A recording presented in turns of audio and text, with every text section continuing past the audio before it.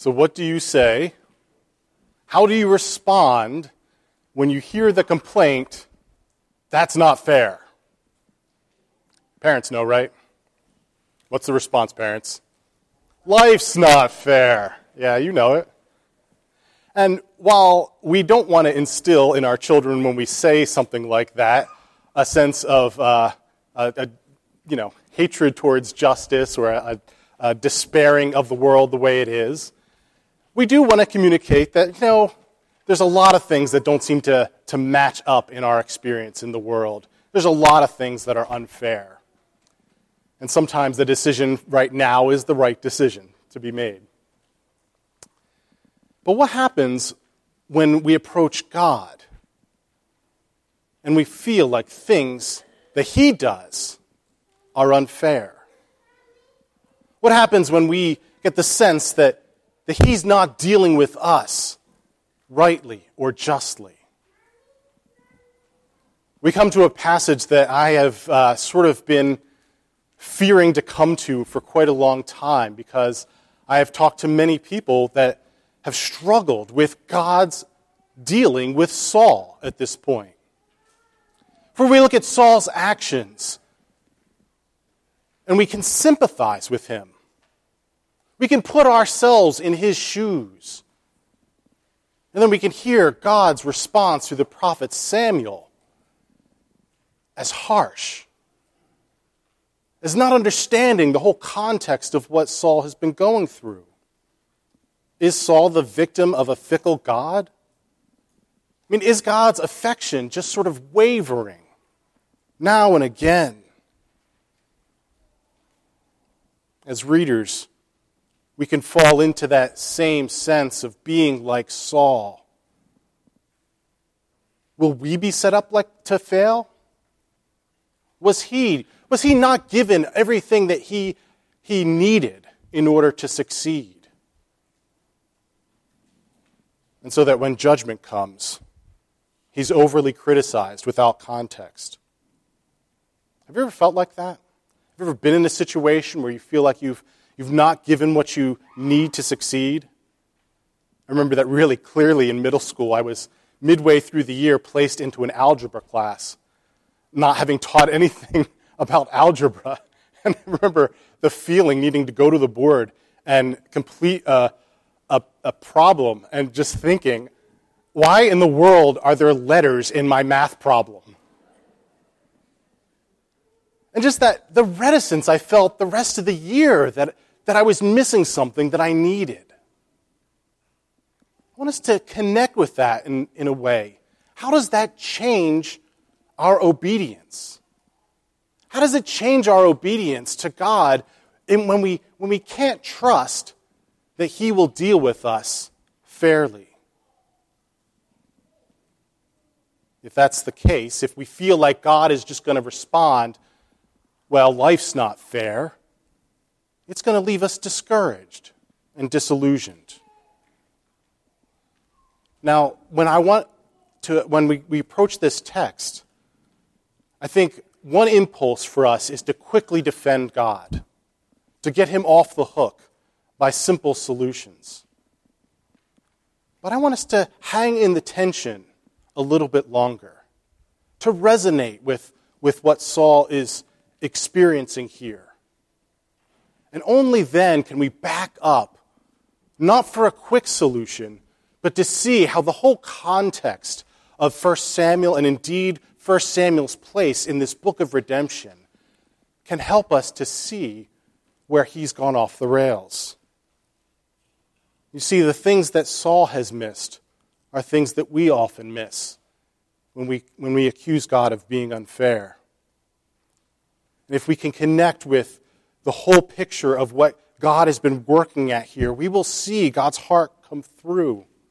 A God who wants us not to respond out of fear and to stay on our toes in obedience, but one who wants us to follow Him in freedom and joy built on faith. So let's come now to this text. Let's try to understand it, and let's ask God to bless our understanding. Will you pray with me?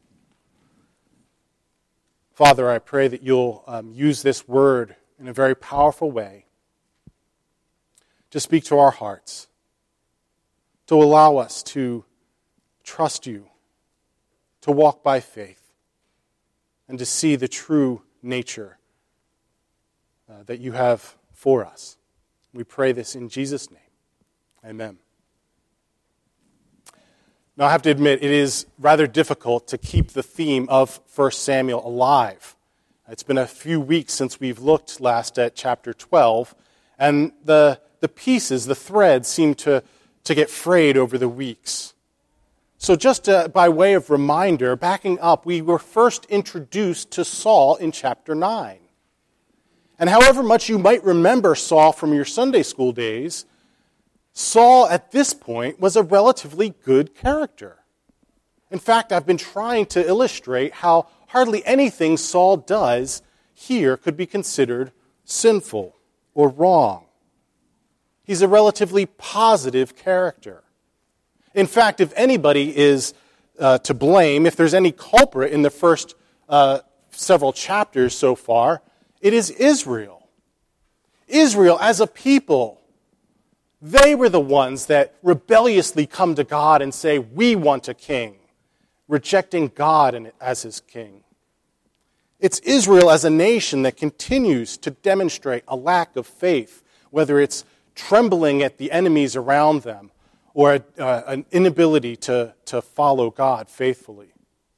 And so we even saw in the last chapter, chapter 12, that they outright reject the prophet that God had appointed. They basically tell Samuel to take a hike, that they've moved on. Saul, at worst, is a blank slate. In fact, the image we sort of get from Saul is that he is just dependent on Samuel. And a really good argument could be made that through the last several chapters, Saul is leaving his home and taking Samuel as his father, which is possibly why this chapter begins with Samuel at 1 year old and taking the kingship at 2 years old, which doesn't match up with the narrative as a whole. It was he's entered a new family, a new household in his dependence on Samuel. Even as this chapter begins, if we were in tune with this story that comes from the book of Judges, we see that Saul here is playing the Gideon character, which is a positive character. And we're set up to expect that things are really going to go well with Saul. He has shrunk his army down to a manageable size. He now divides it up. He blows the horn, and all these symbols hearken us back to what Gideon was doing. That's why, when verse 13 comes, and Samuel brings this judgment from God, it is a complete shock. It's a shock to us as readers, and it was certainly a shock to Saul. Saul, from that reaction, gets very defensive.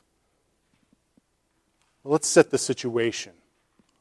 Why did he act the way he did? Well, this is about as dire a situation as you can see. The Philistines have grown their army to enormous size. They are the bullies on the block.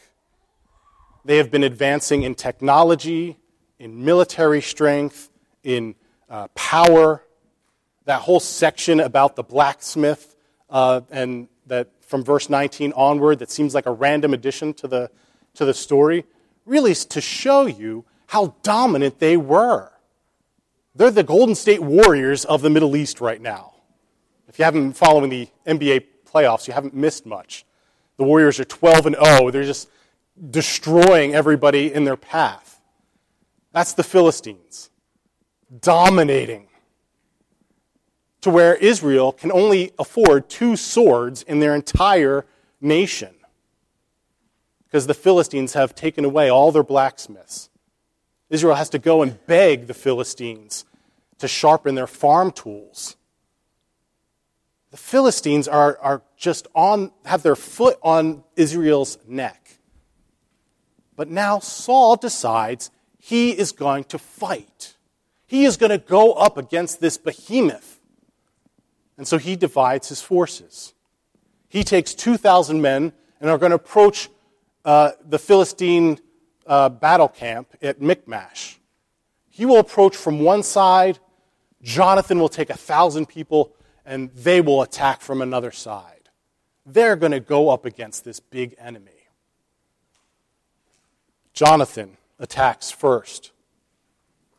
And when he does, the ugly head of the Philistines roars. It turns. They have awoken the sleeping giant. And the Philistines now react with mustering 30,000 chariots. So if you're following along, that is over 10 times the size of an army now to attack this puny little Israel. Saul, it's his turn to fight now. He panics. All the people of Israel start fleeing for the hills. They're trembling and start to leave the land. He knows he has to do something. So he goes to Gilgal, the place where the sacrifice could be made. And he remembers the thing that Samuel, his adoptive father, told him in chapter 10. In verse 8 of chapter 10, Samuel says, when you get to Gilgal, you wait there. You wait 7 days, and then on the 7th day, I will show up, and I will perform a sacrifice, and then I will tell you what to do. And so Samuel musters up as much faith as he could, and he gets to Gilgal, and he waits 7 days. But no Samuel. He's not there. And so, feeling compelled to act, Saul makes this sacrifice. There are 2 sacrifices. He begins with this first sacrifice, the burnt offering. And almost before he could even get to the next one, Samuel jumps out of the bushes and says, "Gotcha." You can almost feel Saul's face just being stunned. Where were you? And now you're going to accuse me of doing wrong? I mean, the way this narrative is told, it almost seems as though Samuel's just waiting for him to mess up. So that when he finally does, he can then just zing him. Is this fair? Are we sympathetic to Saul? Well, I want to look at 3 reasons why we can read this narrative as being unfair. 3 things that Saul hits on himself as seeing why this is not fair, the way God treats him. And then after that, we will look at reasons why it is fair. Things that Saul should have keyed in on. But let's look at the reasons why this really does seem unfair. First, the situation seems to be outside of Saul's control. I mean, look, the enemies are much bigger than Saul. He is supposed to go up against a superpower here. And God seems to be silent. And Samuel seems to be absent. You know what it's like to be held accountable for something, but not being in control of all the variables? Have you ever been that? And maybe at a job or somebody tells you and gives you something to do and you're accountable to it, but there's so many other variables out there that you can't control? That's where Saul feels like at this time. So we can get sympathetic to him. Saul's being judged here, but there's no accounting for other circumstances. Secondly, it seems as though Saul's motives are good. I mean, he wants to offer a sacrifice to God, after all, right? He wants to do the religious thing. And even when he knows he's not the one to give the sacrifice, he even says in verse 12, I had to force myself to do this.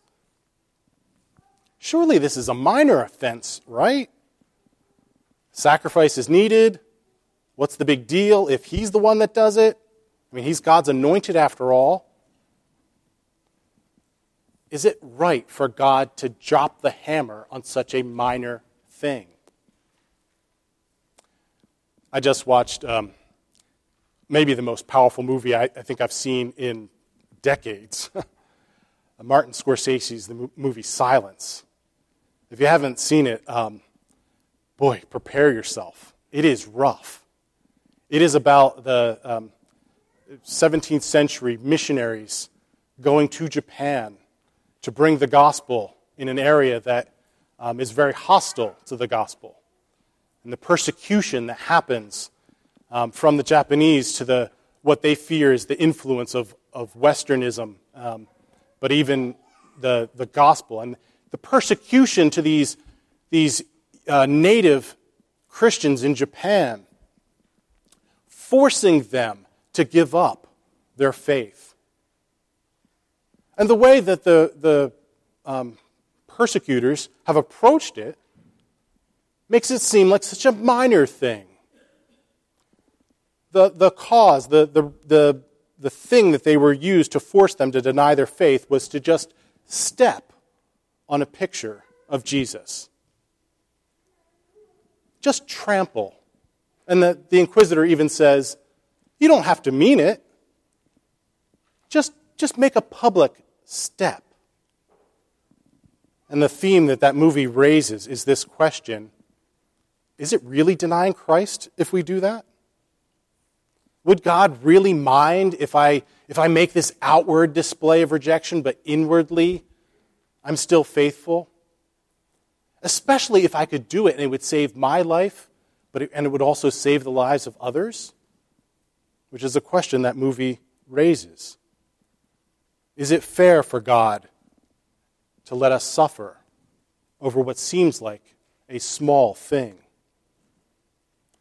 Now, one of the brilliant things about that movie is it doesn't rush to answer that question, but it leaves it in the air.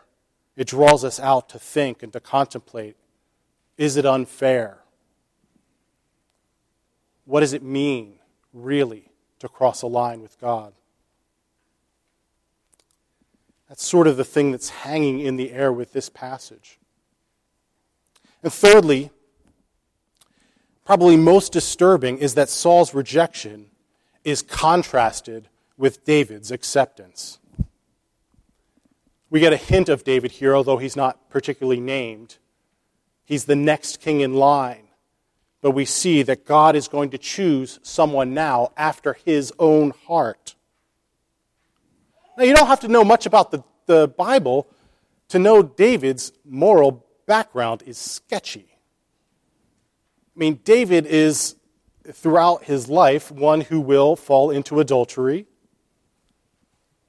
polygamy, outright murder through jealousy. I mean, there's not a sin that he really doesn't seem to dabble in. How is he a man after God's own heart? And how is Saul, someone who's really trying to do good, rejected? Do you ever struggle with that? What is God really looking for here? The poor Saul seems like he's missed the memo, that he's not included in on God's favorites. He's trying to do things that God would like, but his one little mistake gets him rejected. But David's many mistakes seem to pass by God and not any concern. I want to address this one right off the bat, because I do think it's a cause for a lot of trouble and anxiety from us. It's that phrase, a man after God's own heart. Because it makes it seem as though David has this soft spot, God has a soft spot for David, as if they're soulmates, and that he has some sort of axe to grind against Saul. But what does that phrase really mean? A man after God's own heart. Do you know this is the only place in the entire Old Testament that mentions a man after God's own heart in reference to David? But other times, when we hear something like this, it actually means that God chooses to set his heart on someone. It just simply means God is deciding for. Rather than saying that he's someone whose heart matches God's heart, he's saying that this is someone God purposed to choose. You see, the heart was the center of decision-making in the Old Testament. This passage is just saying that God is replacing Saul's line.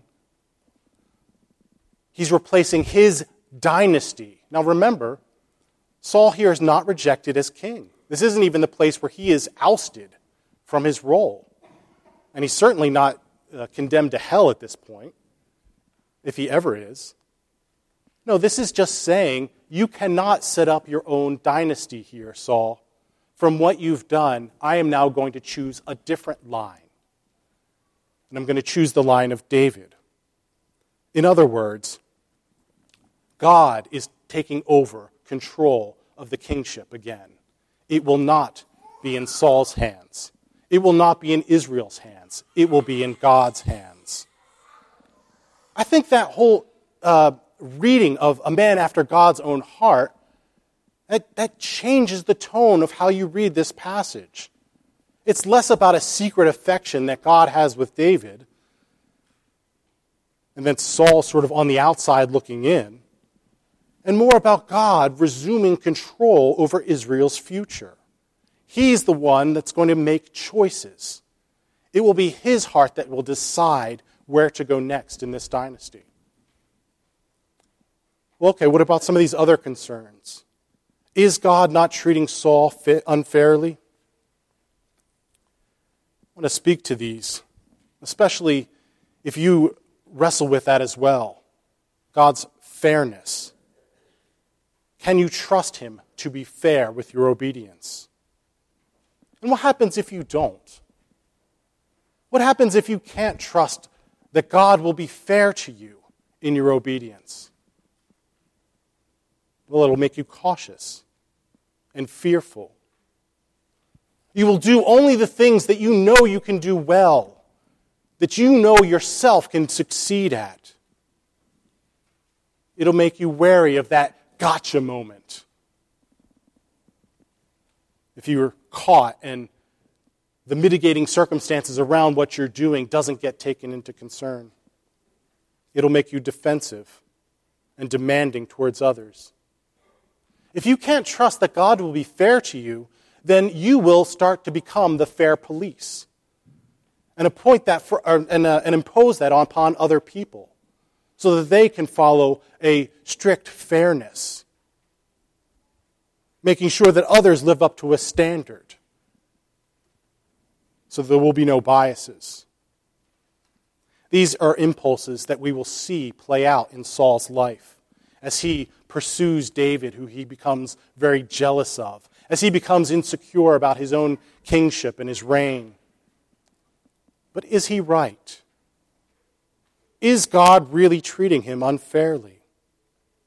Again, we have to step back and look at this story as a whole, because Saul is really missing something. He's not connecting with something that has been a major theme throughout. I want to look at 4 things that Saul is missing here. 4 things that lead him to this rejection. And they fit into the greater story of redemption that's been going on in 1 Samuel. So first, the first thing that Saul lacks is faith.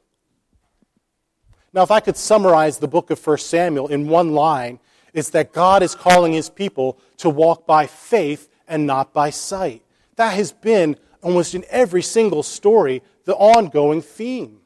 It was there at the very beginning when little Hannah and her meager offering before the Lord gets heard and rewarded. It was there when the young child Samuel was facing the greater powers that be. And it was there all throughout Israel's story in the first several chapters of this book. We learned the point that those who prosper are not the strong or the mighty, but those who have faith. So it doesn't matter if you're weak or insignificant. You should never tremble simply at the size that you have or the resources that you have. And Saul's failure isn't due to the fact that he was placed in an impossible situation. Do you hear that? Saul's problem wasn't that he was placed in an impossible situation. Rather, he believed that the situation was impossible because he only looked by eyes not of faith, but of this world. He only saw the resources that he brought to the table, and he only saw the size of the enemy. The whole reason why Israel's request for a king was sinful was because Israel denied this identity that they had. They had all of God's promises, that God would be their God. They didn't want to depend on him. They wanted to depend on themselves, their work, their military, their strategy. Saul took it upon himself to offer a sacrifice because he believed there was no one around him to give him what he needed. So he stepped in, all alone. But the whole point of 1 Samuel is he's never alone. That no matter how weak he is, it's God who wins the battle. No matter what kind of resources he brings to the table, God had made the promises. He's the one that had the track record. In that moment that he offers this sacrifice, Saul denies the fact that God had made the promise always for Israel to win the victory over the Philistines. He doesn't have faith. He's simply acting like any other leader of any other country, denying his covenant identity. Secondly, he lacks true submission to God's word. Now, this is really surprising because he's a very religious person. He's offering a sacrifice to God.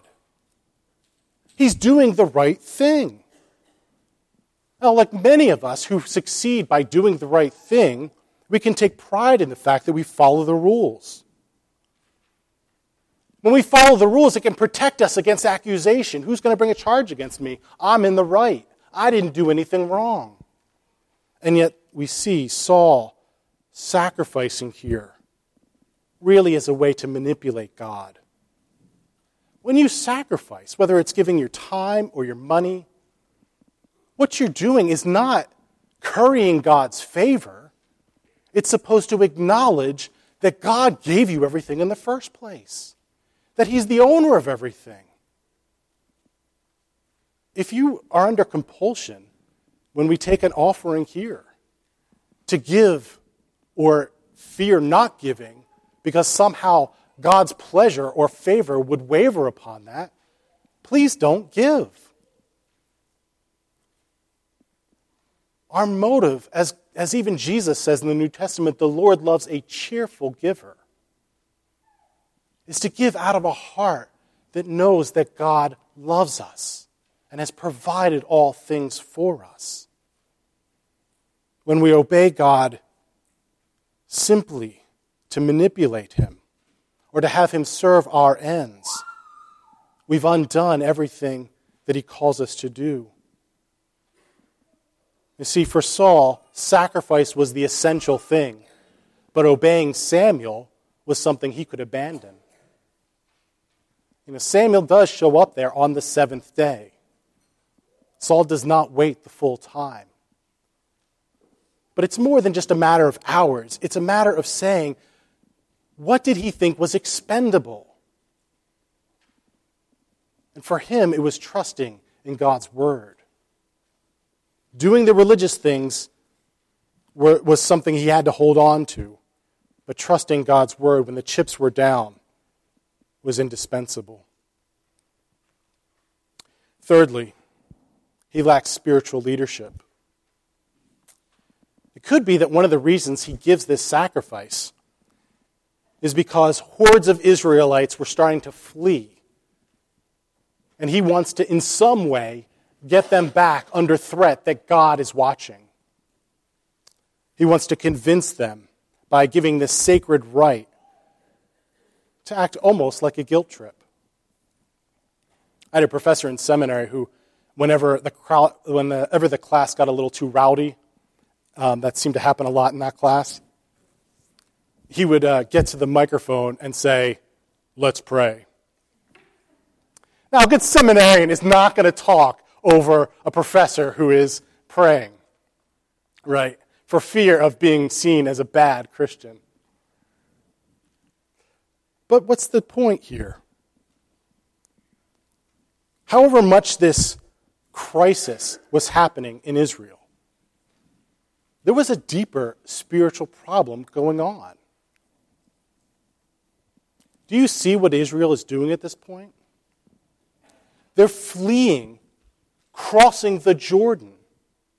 What are they doing? They are going themselves into exile. They are giving up their spiritual identity. What do they need at this point? They don't need a guilt trip. They don't need the hammer to be dropped and say, oh, God's going to hurt you for this. They're wavering in their spiritual identity. They need a leader. They need someone to come in here, not to invoke God's name, but they need someone to come in here and remind them of who they are as a covenant people. I mean, this is tempting for us parents too, right? Our kids disobey. Let's bring in a little God here to straighten things out. Hey, God won't like that if he sees you doing that. Okay, parents, we all admit we've done that at some point. Bring in God to ratchet up the tension a little bit, insert a little guilt into the situation. Guys, it works. But what are we doing?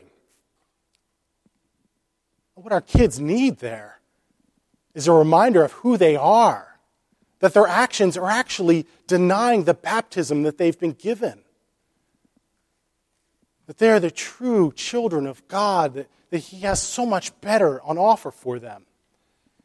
Saul needed to lead them back to faith, to establish their actions based on promises, not on their independence. The final thing that Saul lacked is personal accountability for his sin. Look at all the excuses that he's able to cram in one verse. In verse 11, he's able to say it's the people's fault for scattering, it's Samuel's fault for not coming when he said he would, and it's the Philistines' fault for attacking. How dare they? But this level of defensiveness points out a deeper problem. You see, Saul is desperate to manage his own righteousness. He wants to avoid blame. He wants to avoid any sin that's in himself, because that would make him vulnerable. And if he's not righteous, then God won't secure his victory. In a word, Saul is living in fear. Everything, all his actions in this section show his hand, that he's acting out of fear. Fear's driving his relationship with God. He has no sense that he's following a God of redemption. He has no concept that the God who's been acting here all the way through 1 Samuel is a God of promises. And the chief promise that he makes is that he will redeem his people, his broken, sinful people. And when we get defensive, when we bring up excuses, we deny grace. That's what we're doing. We can't see the good news that's there. That acknowledging our sin, repenting of it, now puts us in favor with God. Opens us up finally to be able to hear the gospel. But this quote by Brian Chappell in the front of your bulletin, it says it so well. He begins by saying, the assumption that God only loves the righteous. The assumption that many of us make that God is only going to love you when you can establish your own righteousness, when you can appear worthy of his favor. The assumption that God only loves the righteous will tempt me to hide from him and myself the flaws under a public veneer of my character and my fears of deeper failures. However, when I know that God will not turn away from me when I unabashedly cry out for his pity, then I am more willing to acknowledge the monsters of my sin, the monsters of sin of my own heart. Such honesty moves God to pity us in our desperation, even as the knowledge of his grace makes us willing to cry out for his pardon. That's a heart that knows the gospel, and it blows up our paradigms of God's fairness and unfairness. Instead of having this burden that we need to be defensive and preserve our own righteousness in order for God to actually love us and care for us, if we live that way, we're going to be living out of fear, and we will obey out of fear, only doing what we can do to what we know we can control and succeed. But when we go out of faith, we recognize that God has already loved us. That righteousness we have doesn't come from ourselves. In fear, we have to establish our own righteousness because we can't trust that God will be fair. In faith, we understand that he's already gotten to the core of our sin. He's already seen the ugly monsters, and he's already dealt with it. This is how we move from fear to freedom. This is how we walk by faith. This is the contrast between Saul and Jonathan and David. Look at how this unfolds in this narrative. Walking by faith. Walking by faith isn't a mystery. Walking by faith isn't just going out and having confidence in doing whatever foolish thing you do will work out. It never means simply blind optimism. That is not walking by faith. It is foolish to go out and be ambitious and bold when there is no grounding in any of those claims from God and God's Word. This is the difference between a health and wealth gospel that says, go out and just try and live in faith and God will provide and bless your ways. Well, not if he hasn't promised it. But the biggest problem we face is not fully appropriating the promises that God has made. We live out of fear because we don't understand the promises he's already guaranteed for us. Walking by faith changes the order of how we understand God's promises. We don't obey in order for him to give in on those promises. We obey based fully on those promises. They are established. They come already accomplished by Christ. In the next chapter, which I didn't have us read, we'll see Jonathan, Saul's son, takes one other person, his armor bearer, and goes up against a small faction of the Philistine army that outnumbers them, basically 20-1. And they say, God is with us. Now they could say this, God has promised us victory. And then they even do a little test to make sure that once it's confirmed from God, they go forward and, like Chuck Norris, slaughter this whole group. It is amazing. Read chapter 14 when you get a chance after this. See, Jonathan is acting as the perfect foil to his father's faithlessness. You notice how those divided armies in two. Jonathan has the smaller army. And yet he's there first on the battlefield, attacking this huge Philistine encampment behind enemy lines.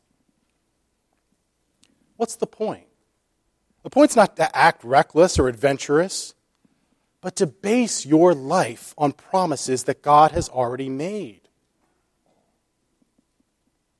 We often get held back doing this by putting power in those external circumstances in our life.